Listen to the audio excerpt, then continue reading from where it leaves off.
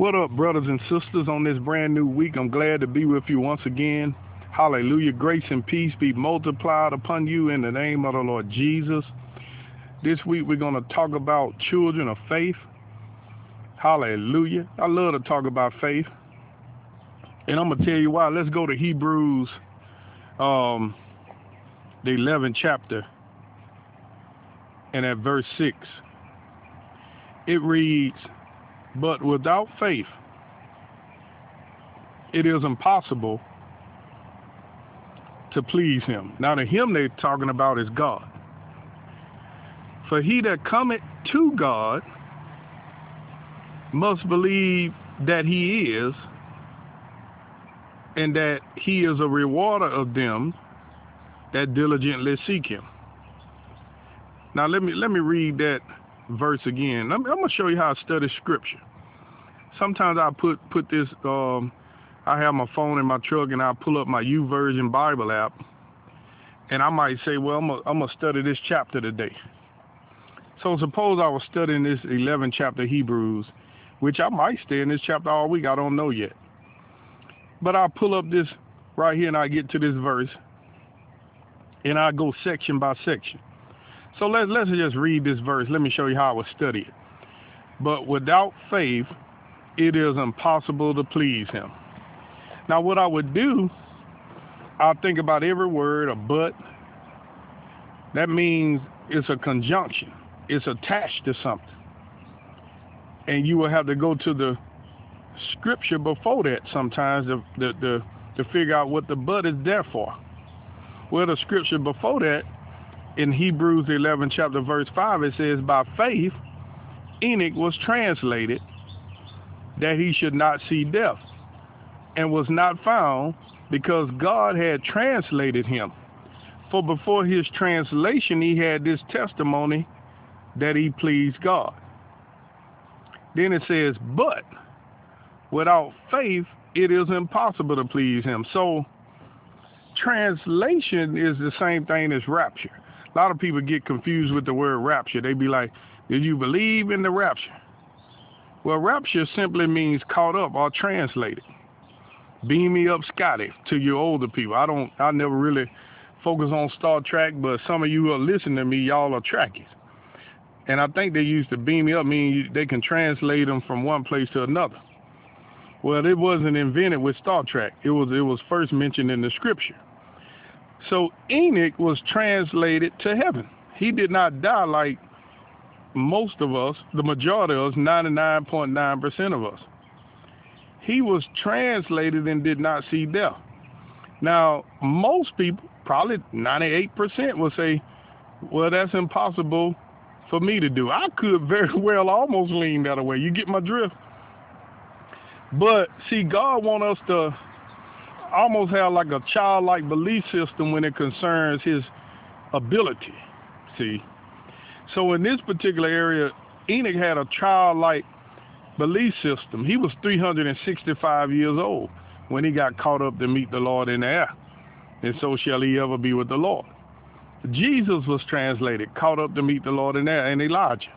All three of those are written in scripture. Those of you who study scripture, you know Elijah was raptured or translated. Enoch was raptured first, or translated, and then next Jesus. There was Enoch, Elijah, then Jesus. Those three was raptured out of here, or translated.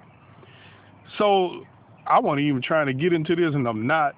But some people battle with that in their mind, with the church being caught up or raptured or translated. Those are your three examples from scripture. But if you started saying, well, I don't believe in that, see, you're releasing your faith. But you're releasing your faith in your ability not to be caught up. Do that make sense? See, the Lord was showing me that the children of Israel didn't have the proper teaching. And before I started this week's message, I might mention that lesson when the children of Israel couldn't take the promised land.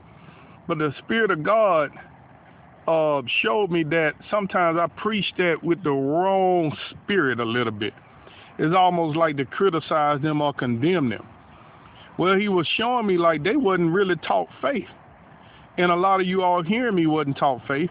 And even if you know about faith, you still have to feed your faith, because I had a couple of battles recently. I know about faith. And I still had a hard battle where I almost got into unbelief. So faith coming by hearing, and hearing the word of God. So you got to keep hearing and hearing and hearing. That's why going to church is important. Or if you don't go to church, you need to listen to these kind of messages, get YouTube, Instagram, and you need to hear faith talk.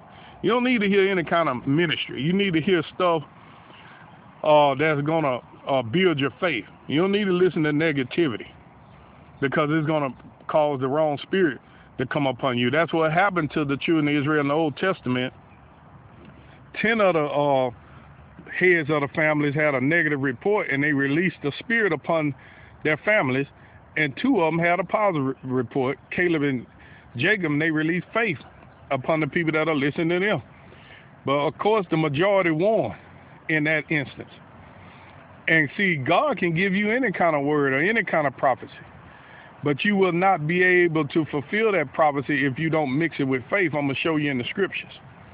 All words are conditional. Only thing that is not conditional is the written word. Well, it's conditional also. But what I mean by that, the word of God is a more sure word of prophecy. But it still has to be mixed with faith. See, I can prophesy, hey, the Lord want to do this for you, and if you don't believe it, it won't come to pass.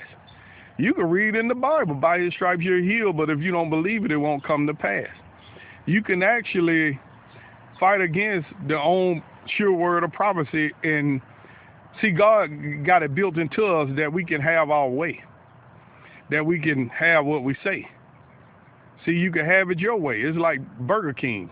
You can have it with extra onions, extra tomatoes, or you don't have to have it. So you can have it your way, but when you release God's word, it releases a divine energy upon that word and forces it to come to pass. And when you release something contrary to God's word, it also releases a demonic energy. How many understand that? So it says, Hebrews 11:6, it said, without faith. Now, faith is a complete confidence in someone or something. You see what I'm saying? My kids go to a school called Faith Academy. I looked up the word academy. In the definition of academy, it's a place where someone goes to learn. So they're actually, the name of the school, Faith, it means it's a strong emphasis on teaching faith. A complete confidence in someone or something. They actually have church services every other Wednesday. I advise you, if you got young children, send your children there and let them get saturated with the word of God. Yeah, you have to pay a fee, but believe God for the fee if you can't afford it. Let your kids go somewhere where they're going to not only learn natural things, but they're going to learn spiritual things. I threw that in there for free. So without faith, it is impossible to please him. So you need to have your kids, and you need to learn about faith. Why? Because it's impossible to please God without faith. In other words, he's going to release words to you. He will have it that you prosper and be in health even as your soul prospers. Well, suppose you say, man, the Lord don't want you to drive no Cadillac. So you don't believe God. You don't believe God.